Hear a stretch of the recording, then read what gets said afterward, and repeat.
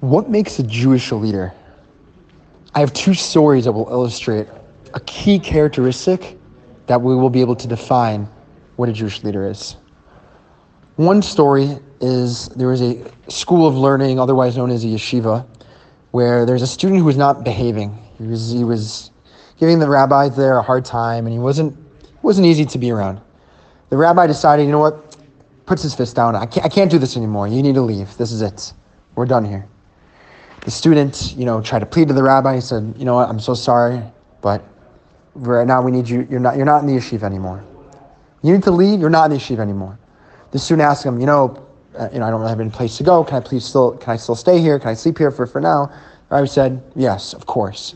The student stays there, and the next day comes, and he's wondering, he's passing by the place of studying. He's asking, Rabbi, can you mind if I just grab a book real quick for like 5 minutes? The rabbi says, yeah, of course, no problem.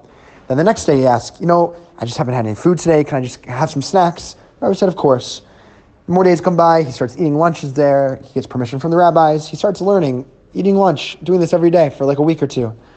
Then he goes to the rabbi and says, listen, Rabbi, I don't understand.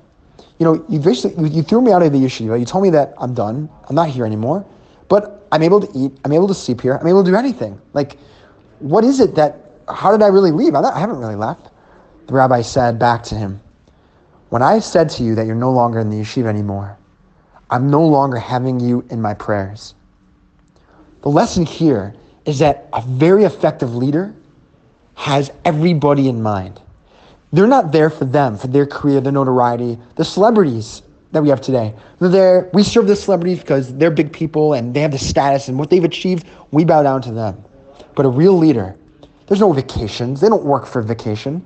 They don't work because of their status. They work to serve their people, and they're committed to their mission fully. Now, this rabbi, he knows the needs of the students. He knows that kicking a student out, not giving them a place to sleep, that wouldn't help for their growth. He's always having them in mind. The last short story, I'm going to keep this very short, is with Shlomo Carlebach. There's so many stories of people that came into his shul with no family, nowhere to go, and he somewhat adopted them. He took them under his wing. He took them to concerts. He took them everywhere with him around town. And everyone knew Shlomo Carlebach. He made them feel so warm. The key word is care. Care and commitment. That's what makes a Jewish leader.